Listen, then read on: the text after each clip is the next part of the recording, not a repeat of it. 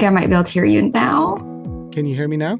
Yes. Okay. Thank you. All right. Yes. My partner was like, I can already hear you're doing it wrong. Yeah. Thank you. Hi. Thank you, Susan's partner, for helping us out with the technical difficulties. Hey, thanks for your time, Susan. I really appreciate you doing this on a weeknight of all times. Much appreciated. No problem. Yeah, no, thank you for putting out the call in the first place. Yeah. This has been really exciting. And I actually feel like I have been bombarded with information from all these amazing poets. Yeah. So as a playwright, theater person, it's really nice to kind of get to know what's going on in you folks' realm. So that's pretty awesome. If you don't mind, I'm probably going to be asking you a whole bunch of questions about your poetry collection, about past, present, and future. But if it's okay, I'd like to start at the beginning, at least from your bio. What was that like for you in Virginia growing up? Because that was home, right, at the beginning? Yeah. So I was born and raised in Virginia, and I spent, most of my life, well, at this point, I guess not, because I'm older now, but more than half my life, I guess, growing up in Virginia. I don't think I appreciated living in Virginia until I moved to Arizona, actually for grad school. But when I say that, I really mean like the nature and the landscape and just the green. My Zoom background right now, this is fireworks. I'm sorry, not fireworks. Green fireflies. That was really big for me growing up in Virginia. And I know the color green and fireflies and insects from Virginia definitely appear in my collection. And I don't think I really appreciated the area until grad school and living in the desert, just because it's so different. And I spent a lot of time writing poetry focused on the diaspora, but as a result, my childhood, girlhood, growing up. So like that was the landscape I was drawing from probably the most. And the color green, like that appears, I know so much throughout those poems, just because that's really what I was kind of immersed in terms of just memories and trying to think of, like you said, just those experiences growing up. Yeah. No, it's kind of funny. You mentioned going from a really lush green place to the desert. I'm a Mexican raised in Wyoming, so all I've known is just like gray and yellow, like sagebrush, right? And then my wife and we moved to Seattle for a long time. It was really green and overwhelming to the point that by the time we got back to Wyoming, it just felt like this just feels like a foreign place. It doesn't feel right to me. Now, you mentioned in some of the interviews there was this mention of church and whiteness. I think it may have been the interviewer who noted that about some of that time growing up. Do you recall feeling like that had a huge impact on the way that you saw the world, the way you saw yourself? Yeah. So it's actually interesting because growing up, I don't think I really thought about it too hard, right? It's now that I'm an adult and I'm reflecting through poetry and trying to process a lot just about what is said and not said, right? And for me, I'm thinking specifically of my family and my parents, just because they're in the U.S. because of the Vietnam War, right? A lot of my family came here as refugees, but that stuff wasn't really talked about. I didn't know a lot of that growing up. But anyway, growing up when I was younger, I grew up in Northern Virginia, so pretty close to Washington, D.C. And like it was actually relatively, I would say, diverse. And I say that now because I live in Arizona and I can kind of look back and appreciate like, oh, okay, yeah, that was actually relatively diverse. I will say though that I didn't know that many other Vietnamese people though. Beyond like my family, I feel like in my community, thinking of like my friends and like even just the media and what I saw around me, like there wasn't that much Vietnameseness, at least where I was. So I don't think I was thinking too much about whiteness at the time. I do know now that I'm thinking back, I definitely wanted to be white, right? Or like to get close to whiteness in many ways. I remember, and this is like kind of a random aside, but I remember in like middle school, everyone was getting into manga and anime, but my first thought was like, oh wait, that's really Asian. Like, I don't want to be like connected to that, right? Because they'll make me seen as Asian, which I am, and everyone can see that, like physically just looking at me, but I was like, no, I want to stay away from that. So I was like, I think one of my last friends before I was like, okay, yeah, this is actually really cool. But my first instinct was like, no, like, I don't want to like be closer to things that, are Asian. And at the time growing up, I didn't question like why, but now that I'm an adult and have spent some time writing about and unpacking that, right, I can kind of see, okay, the internalized racism and just like what was going on when I was younger that probably, I'm still going to spend forever trying to unpack. Absolutely. I do remember sometimes, being raised Mexican in an LDS, predominantly white community. You're like, oh, why couldn't I be like that a little bit more, Mm-hmm. or aspiring to that sort of thing? Do you remember or do you recall a time when you read the work of somebody that really spoke to you and said, "Oh, this is my kind of person. This is a person or an artist or creative who is communicating with me directly." Yeah, that's a really wonderful question. I'm trying to remember because maybe it'll come to me as I'm as I'm speaking. But growing up, I read so many books. Like I always wanted to be a writer, not necessarily a poet. I didn't really spend much time with poetry when I was younger, to be quite honest. I think I kind of feared it. But I read a lot of novels. And I can think more recently, like, in grad school and stuff, if I'm thinking really, really young when I was first reading, I remember Madeline L'Angel. I might be saying her last name incorrectly. And it was because of A Wrinkle in Time. And then I read all of her books. I spent a lot of time in the library, but I read all of her books. I just remember being really young and reading that. And I think for me, it was really impactful just because of, I guess, some of the bigger topics that, I don't know if adult is really the right word or what I'm trying to say, but just some of the bigger things that she was writing about in her work. I will say a lot of the work I was reading when I was younger probably wasn't like written by anyone Vietnamese or Asian American. I wasn't consciously thinking of that when I was younger. And I can't really remember in elementary, middle, high school, even college, like not really reading much, right? And it wasn't until I was purposefully thinking about it, especially in grad school. And I was like, have I even read a Vietnamese American poet? Like I haven't, like, oh my God, and that's when I kind of started being a lot more intentional about it versus just kind of reading what was given to me or what was being taught, I suppose. Yeah, for sure.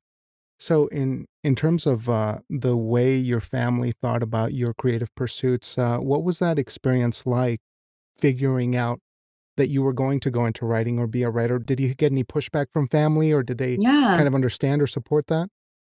There's definitely some pushback. I don't know, maybe pushback. That's probably a good word for it. I will say, I remember, I don't know, being a kid, so 10 or even younger, and I was already saying to like my parents and family, like, when I grow up, I want to be a writer. And they're like, oh, that's cute. Like, I love that you love to read and write, but maybe what about if you were this? Like, maybe don't be a writer, And it wasn't, I was young, so it wasn't so harsh as like, no, how will you take care of yourself? But it was definitely like, that's nice, but why don't you think of these things, right? When I went to college, I was undecided for like 2 of the 4 years I was there. I was really hopping around trying to figure out what was going on because I was like, well, I don't want to be an English major. Secretly, I do, but also I shouldn't be, right? Because my parents are right. Like, how will I take care of myself and my family in the future? And these are all super valid concerns considering just my family and like their thoughts of survival, right? And these opportunities that they didn't have. But yeah, I don't even remember what I was doing. I hopped around. I saw my advisor a lot and I was like, never mind, it's not this major.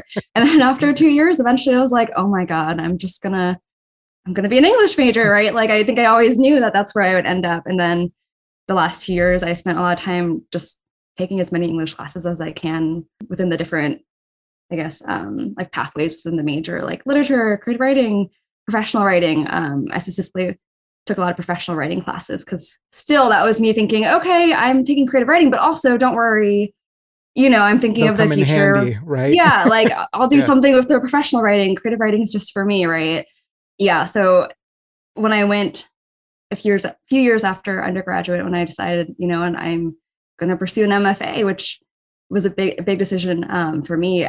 To be honest, I don't think my parents really know what an MFA is still. They knew it was another degree and it was in English. They're like, okay, you're getting a master's, but they didn't necessarily understand like an MFA specifically, and they knew I like to read and write. And then eventually I was like, guess what? I have a book coming out. And they're like, a book? What? Like, when did this happen? When did you do that? And meanwhile, that was literally my thesis for my MFA. And you had mentioned in some interviews too, the pivotal time that you spent in your MFA, and in particular you had some mentors there and these ideas of grief and ecstasy. Can you share a little bit about that, kind of like the big takeaways of that time and how that influenced the collection that you put together? Yeah.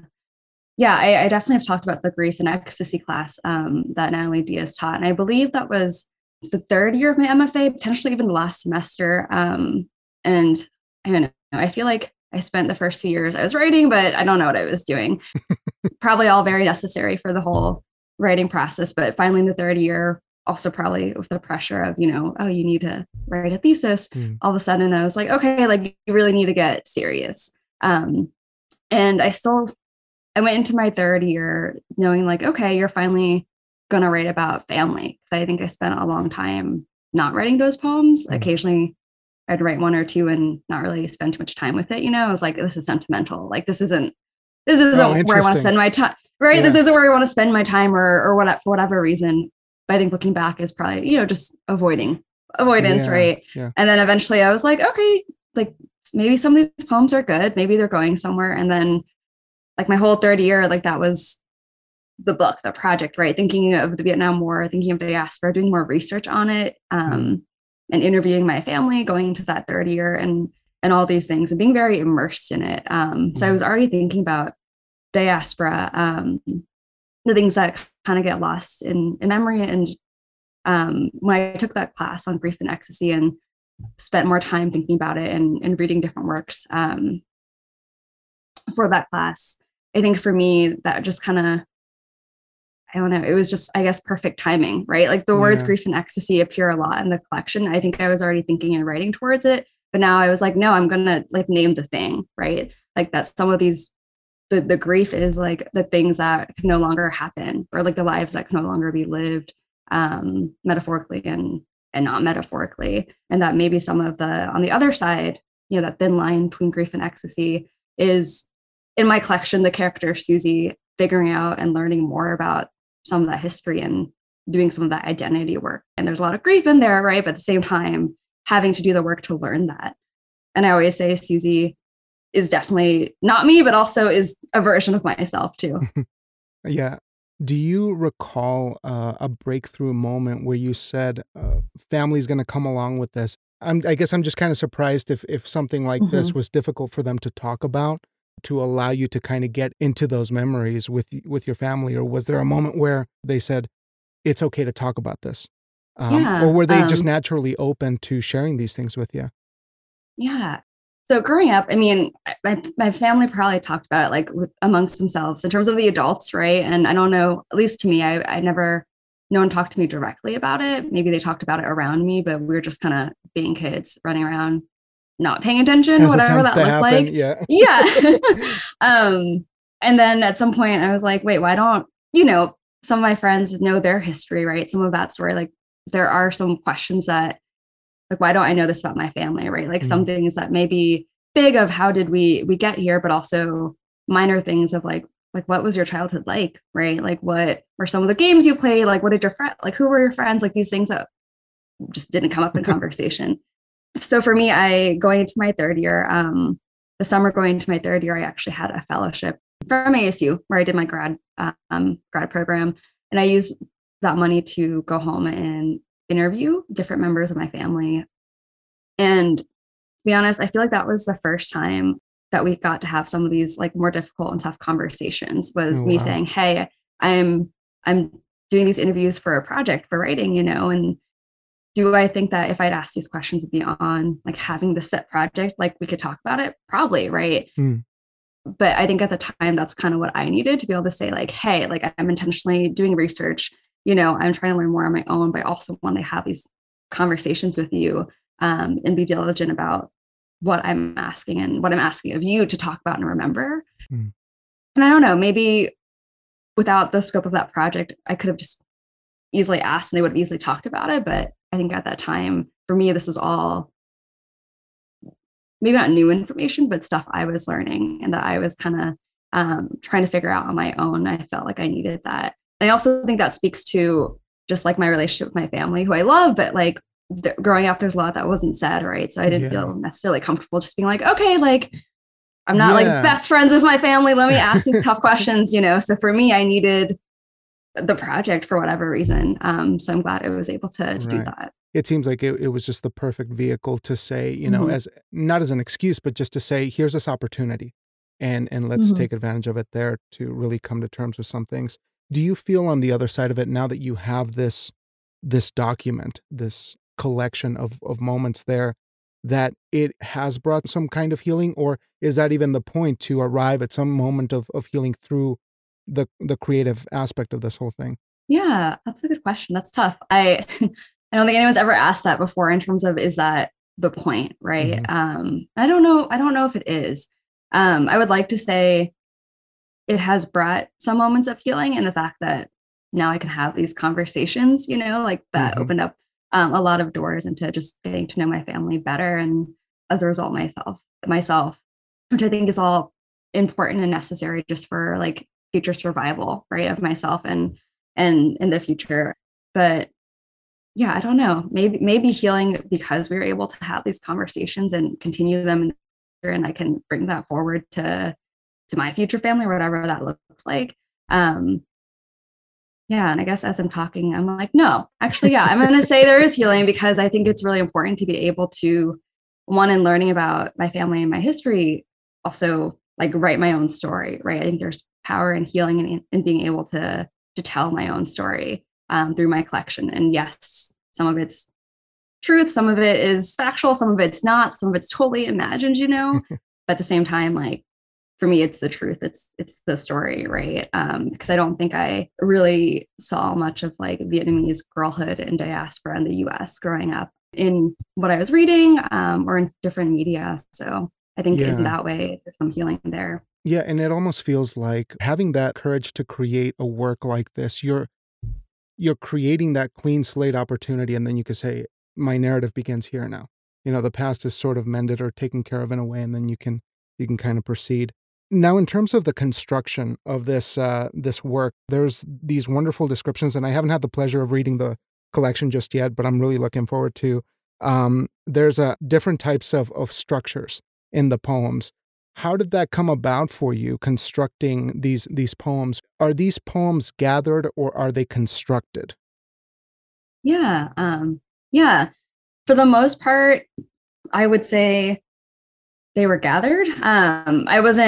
I feel like I've had a few of these questions, or I've read comments or heard comments from others that my collection has like a pretty wide, diverse spread of just the way like the different forms of poetry in there. And that wasn't purposeful, at least not when I was writing individual poems. I was just kind of thinking, okay, like what form does this particular poem want to be in, right? And I had a lot of fun experimenting with how that might play out. And I was in grad school, so it was the time for experimenting and kind of trying new things out, and for the most part, I kind of wrote these poems thinking, okay, like this is what's best for this particular poem. And then when I had enough or more than enough poems for a collection, that's when I started gathering and trying to figure out, okay, all of these poems definitely live within the same world. And then I spent way too much time trying to order and reorder the poems. And then if it hadn't gotten published, I would probably still be doing that,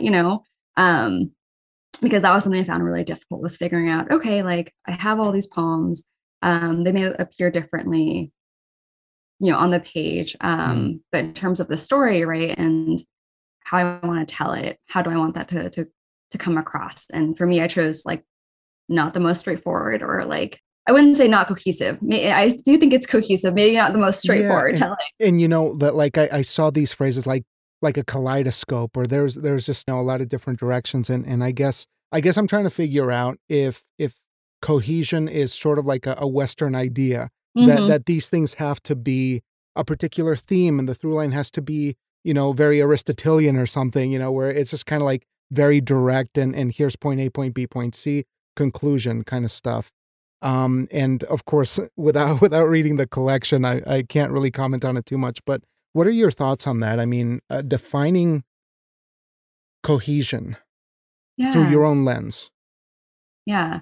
I mean, and this might be kind of a sideways way to answer your question too. No, I love those. Yeah. And I mean, so for me, I'm like, okay, I think this collection is cohesive because these poems all belong in the same world, right? They're all talking in different ways about memory and history, specifically the Vietnamese diaspora.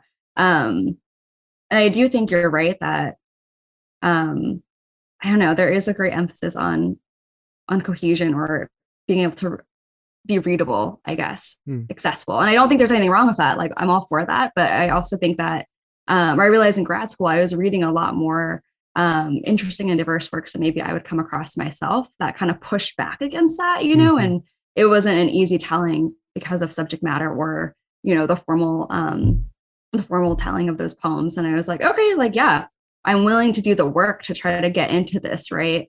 So when I was putting my poems together and I was having such a tough time, because I was like, I don't know if there is a straightforward way with these poems, you know, or maybe there is, but I wasn't quite figuring that out. And I was like, well, you know what, maybe that's not what I want to do anyway, because realistically, being able to write about the refugee experience, the immigrant experience, and diaspora and memory and lack of, right, like gaps in memory, like none of that is straightforward anyway. And I just kind of had to accept, like, okay, like I'm trying to maybe force this straightforward telling when maybe that's not possible. And these poems don't want to do that, and they shouldn't have to, right? And absolutely.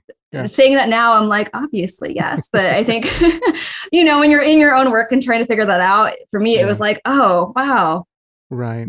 Kind of mind blown in that moment, figuring that out. Yeah. I was curious when you mentioned the refugee experience, were there things that you discovered that you said, holy shit, I didn't know this was part of my own experience or something that kind of shook you or maybe surprised you that you didn't know was there, whether it was family or just in particular with the Vietnam War, some things that kind of caught you off guard? Yeah. Yeah, there are actually quite a bit when I was interviewing my family, just because we'd never had these conversations before. You know, I have people in my family who have a long poem in the middle of the collection called The Boat People, right? Like after the Vietnam War, there were a lot of refugees who were called the Boat People because that's how they were trying to leave the country. I have family who were, I guess, quote unquote, the Boat People, right? That's how they tried to leave Vietnam, some successfully, some not. And like, I think I knew some inklings of that, but not very many specifics, because again, no one was directly telling me like, hey, I don't know where this information, right? And that's not necessarily something that was just coming up naturally, but I learned more about that. And that was something that like, I didn't know that much about, you know, and which is really regretful, because even thinking back of like US history class, right, in high school, like, I'm like, I don't even remember learning about the Vietnam War. I know we did, but like, I don't actually remember anything about it, right? But there was a lot that I was like, this is definitely not what I was reading about, or the perspectives I was reading about. And also some of the stuff I mentioned earlier, like, yes, there was a lot of this heavy stuff that I didn't know, but also I was asking questions, like I mentioned earlier, of like, okay, like what kind of childhood games did you play? Like, what did you do during the day? If you're the youngest of 9 or 10 children, what was that like, right? Like, we weren't also talking about things that seem kind of silly, like what was your favorite color when you were a kid? Like, what was your favorite toy? But when you're kind of trying to gather all of this, these little factoids and stuff, like, it may be silly, but also it's not, right? Because all of that is just like new information that is, I don't know, allowing you to see your family or whoever it is, right, in like a totally new way.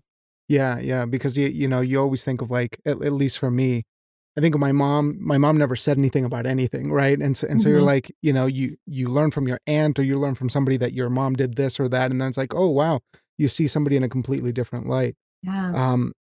Do you feel that this experience has brought you closer to wanting to be closer to Vietnam, to perhaps go visit, or if you haven't gone visit, is that something that you're looking to do in the future? Or so I have visited Vietnam twice. I visited once, I think, in middle school, you know, so I definitely wasn't thinking any of the things that I think and know now. And I visited once in grad school, but it was after my first year of grad school. So it was before I was really actually thinking heavily and doing research and writing about this, to be honest. Right. But the second time I went, I don't really know what I was expecting. But I feel like there was something, like some kind of unspoken thing I wasn't like admitting out loud. That might be familiar to other people who are part of the diaspora, but I was like, oh, like when I go to Vietnam, there's going to be some kind of like feeling of homecoming, right? Or something like that. Yeah. Which was not that it felt the opposite, but you know, my Vietnamese, I'm not super fluent. Like, I know some Vietnamese. I took Vietnamese language classes all 3 years of grad school, but I'm not super fluent. So for for me, that was kind of a shock. And obviously, Vietnam is very different from the US. Mm-hmm. So I don't know, I had this kind of feeling, but I think maybe a lot of us do. We're like, okay, like, this is where my family was displaced from. Like, this is home, whatever that means, but it isn't necessarily, right? Or home is a lot more complicated than that, right? Sure. So and in many ways, the US is home and also isn't at the same time. So that's how I felt before I even started writing these poems. And I haven't, one pandemic and all the things, I one day would like to go back again, and I'm sure that experience would be very different. I do know after my 3 years of grad school, I did apply for a Fulbright in Vietnam to work on a creative project, and I did not get it. I was an alternate.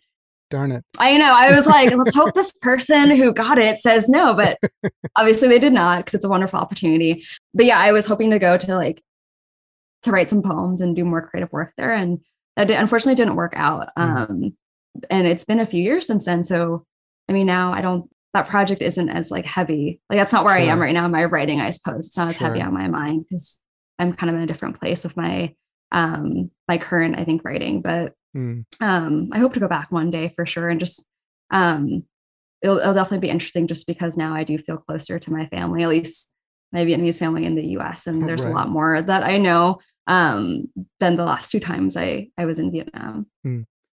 How was the pandemic for you, and how did that affect your writing? Speaking of COVID and all this stuff, was that a huge roller coaster for you? Did it affect things a lot? Yeah. I don't know what to say that others probably haven't said or haven't thought. The pandemic has been hard for sure. Yeah. It's been very, very hard. And only recently have I kind of returned to writing.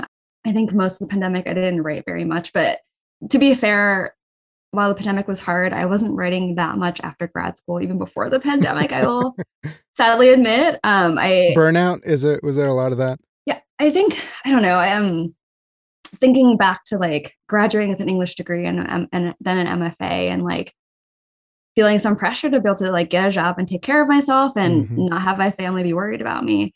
After I graduated from the MFA, I didn't really apply to fellowships or fellowships, residencies, all these kind of creative things, because I was like, no, I want a salary. I want a paycheck and benefits, which I don't want to say I regret. I wish I had taken the chance on myself, but I also think there's the reality too, that for some of us, it's nope, I got to start thinking of a job. Absolutely. Right. So the first, I think 3 years after my MFA, I was still working for my university, but in a few jobs in student retention and student engagement. And there's a lot of burnout in those areas. And I definitely, I definitely experienced some of that. And then me working in student retention for university during a pandemic was, I can't imagine that. Really hard. And I think, I still know a lot of people in higher ed working in those positions.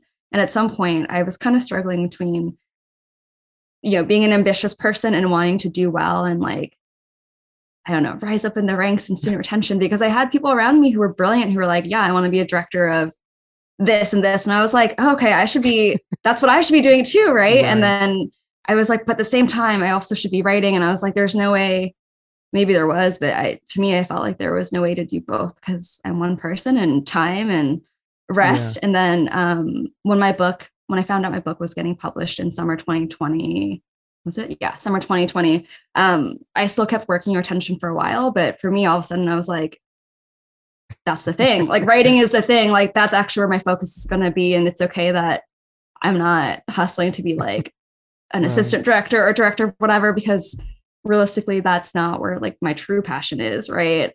I had to kind of remember that again. Yeah. It's something had to jolt you back to say, I'm a writer, or it's you snapped out of it. Right. I was checking out your portfolio before we did the interview, and I was checking out it was the fun list. I clicked on it. I didn't know what to expect. And there was this really amazing stream of stuff coming at me. And I was hoping to see if you could tell me something about these extra projects that you work on and the Dumpster Poets, which I love that that title. I think it's awesome. I do want to say, first of all, if I'm thinking of, I'm trying to remember what is on my website. If I'm thinking of the correct list, if you open up the page and it was kind of scrolling across, is that correct? Yeah. Okay. I do want to I do want to give a shout out to one of my good friends, Mariah, because that was totally her baby, her project. And she asked me if I had ideas to add to that. And she herself is not a writer, but a wonderful artist, like visual artist. But I think in terms of zines, that was something I started, something I learned about, honestly, for the first time in grad school because of one of my classmates, Megan. And then all of a sudden I was like, wait, this is perfect. Because growing up, I was always, I don't know, I don't like to throw anything away. I was always collaging and like keeping newspapers and all these things. And my parents were like, what is this piece of trash? And I was like, no, I need that. I was just collaging all the time. And then all of a sudden I realized, wait, I can be doing that and like create a little book. And like, also if I want to distribute that. And now I can use, my university printer and copier and all that, like perfect. Right. So me and Megan, we created Dumpster Poets together just because there was a local zine fest in Phoenix that started. I think it started for the first time while we were in grad school. So we were like, okay, like, yeah, let's have fun with this and make some projects with it. And for me, we kind of did different things, but for me, I was bringing together the collaging and the poetry. And it was really cool just to be able to say like, okay, these are the poems I have and that I'm creating specifically for these zines, and I can make as many as I want. I can sell them for a few bucks, or honestly, I can just kind of give them away to friends, and I wasn't really thinking about like publishing, how to get published and all those things. I was just having fun with it. But then fast forward to when my book came out, I mean, I've still been making zines even after grad school. But one of the things I had a fun time with my book came out was making a zine specifically, like alongside a companion zine. For my book. Just I said it was for, if you pre-order it, but I still make so many and still like to give them out just because I guess another way right into, I think, the collection. Yeah. And so with zines, do you feel that it gives you an added element of discovery that you can't find in just poetry by itself? Or is it just, this can be for fun, or maybe this could be just for fun? Yeah. I think maybe all of it. Like, I don't honestly want to say, I don't think it's something that I'm doing zines because it's something I can't get from poetry necessarily. I think that was maybe the first thing you said, but it's just another way to bring like the visual element into it for me, I think. When I was bopping around trying to figure out what major do you want to study, at one point I was like, oh, I love photography. And I do. I'm not necessarily a good photographer. My dad is actually really into photography, so I feel like that has influenced me. But it's just a fun way for me to kind of bring in different art elements, that I might not, at least right now, I'm not currently doing usually when I'm writing in poetry, but I have slowly been doing a bit more hybrid work, I think. So that's kind of where my current poetry ambitions maybe are kind of headed. Do you have a memory of a collaborative experience that you learned something from? Yeah. So I'm just going to talk about maybe like the most recent collaborative thing I've did. And me and my best friend, one of my best friends, Maritza, she was actually a fiction writer in my MFA cohort with me this past summer. We both were not writing, like we had not been writing. And I was like, hey, let's write like collaboratively in a form of these back and forth letters. And when I say letter, like they don't have to actually be letters, right? But how about I start off with a poem, you respond, I don't know, poetry, prose, whatever happens, but like we can just kind of jump off and riff off of each other in terms of inspiration. So I was doing that. And I think that was last summer that we were doing that. And we did that over the course of a few weeks. It was actually really cool. And then at some point, I don't know if we lost steam or we were like, okay, this is what it is for now. But in terms of just like the learning element, it just made me want to collaborate more, I think, because I feel like since graduating from grad school, I'm not in classes, I'm not having the same level and amount of like frequency of conversation about literature and writing, right? Like that's a very privileged place to have been able to do that. And I'm so grateful for that experience. But since then, right, has not been the same. And I was like, wow, okay, I need to start having more of these conversations and being a little bit more deliberate and intentional, right, about working and writing and collaborating with other writers or artists. Because before I was like, okay, I'm not writing at all. And it doesn't feel great, but also I'm busy and I'm one single person, right? And I was like, oh, okay, we can hold each other accountable. Accountable is actually not the right word, but like we can be inspired by each other. And I was really amazed by like where our writing went, because I don't know, the first poem was probably like some random throwaway, right? And by the end, I was like, we just made something really beautiful that we can kind of come back to as this collaborative project, or we can just kind of take away like a poem from it or one small piece from it and kind of expand that, you know, beyond just, you know, these few weeks of us going back and forth. Yeah. So it helps you flex that muscle of creative generation and things like that. I got a couple more just to be mindful of your time. Yeah. What are some works that you're currently digging, like stuff that is really inspiring you or kind of like knocking your socks off that you say, oh, this is really awesome stuff? I had a stack of books near me, but I think maybe they're upstairs right now because okay, it's fine. Yeah, I honestly have been really amazed by just the amount of like wonderful work being put out by Asian American writers right now. I mean, one, I am intentionally like seeking out these works and these writers, right? Whereas before I wasn't really intentionally doing it, you know, before grad school and all of that. Yeah, I'm just really amazed. And I think part of that is just being able to see myself in the work, you know, not that we're writing necessarily the same thing at all, but just being able to see that our writing matters, right? Our voices matter. The last book I read was by Shelley Wong.